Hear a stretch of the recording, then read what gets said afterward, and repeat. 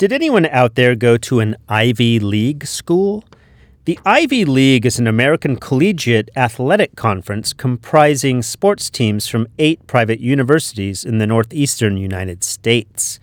The term Ivy League is typically used to refer to those 8 schools as a group of elite colleges beyond the sports context, though.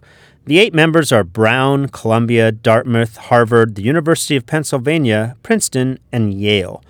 Ivy League has connotations of academic excellence, selectivity at admissions, and social elitism. Originally, there were just 4 schools in the league: Harvard, Yale, Princeton, and Dartmouth.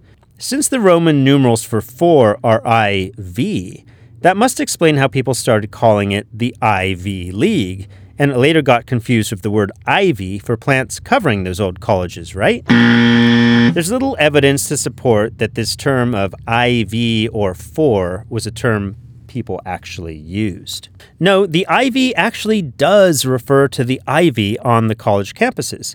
You see, planting the ivy was a customary class day ceremony at many colleges back in the 1800s. In 1893, an alumnus told the Harvard Crimson, in 1850, Class Day was placed upon the university calendar. The custom of planting the ivy while the ivy oration was delivered arose around that time.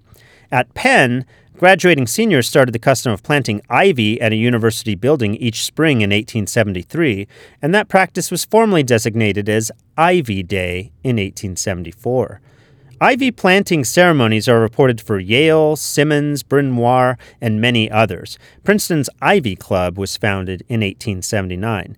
The term Ivy League was coined by Caswell Adams, a sports writer in the 1930s for the New York Herald Tribune.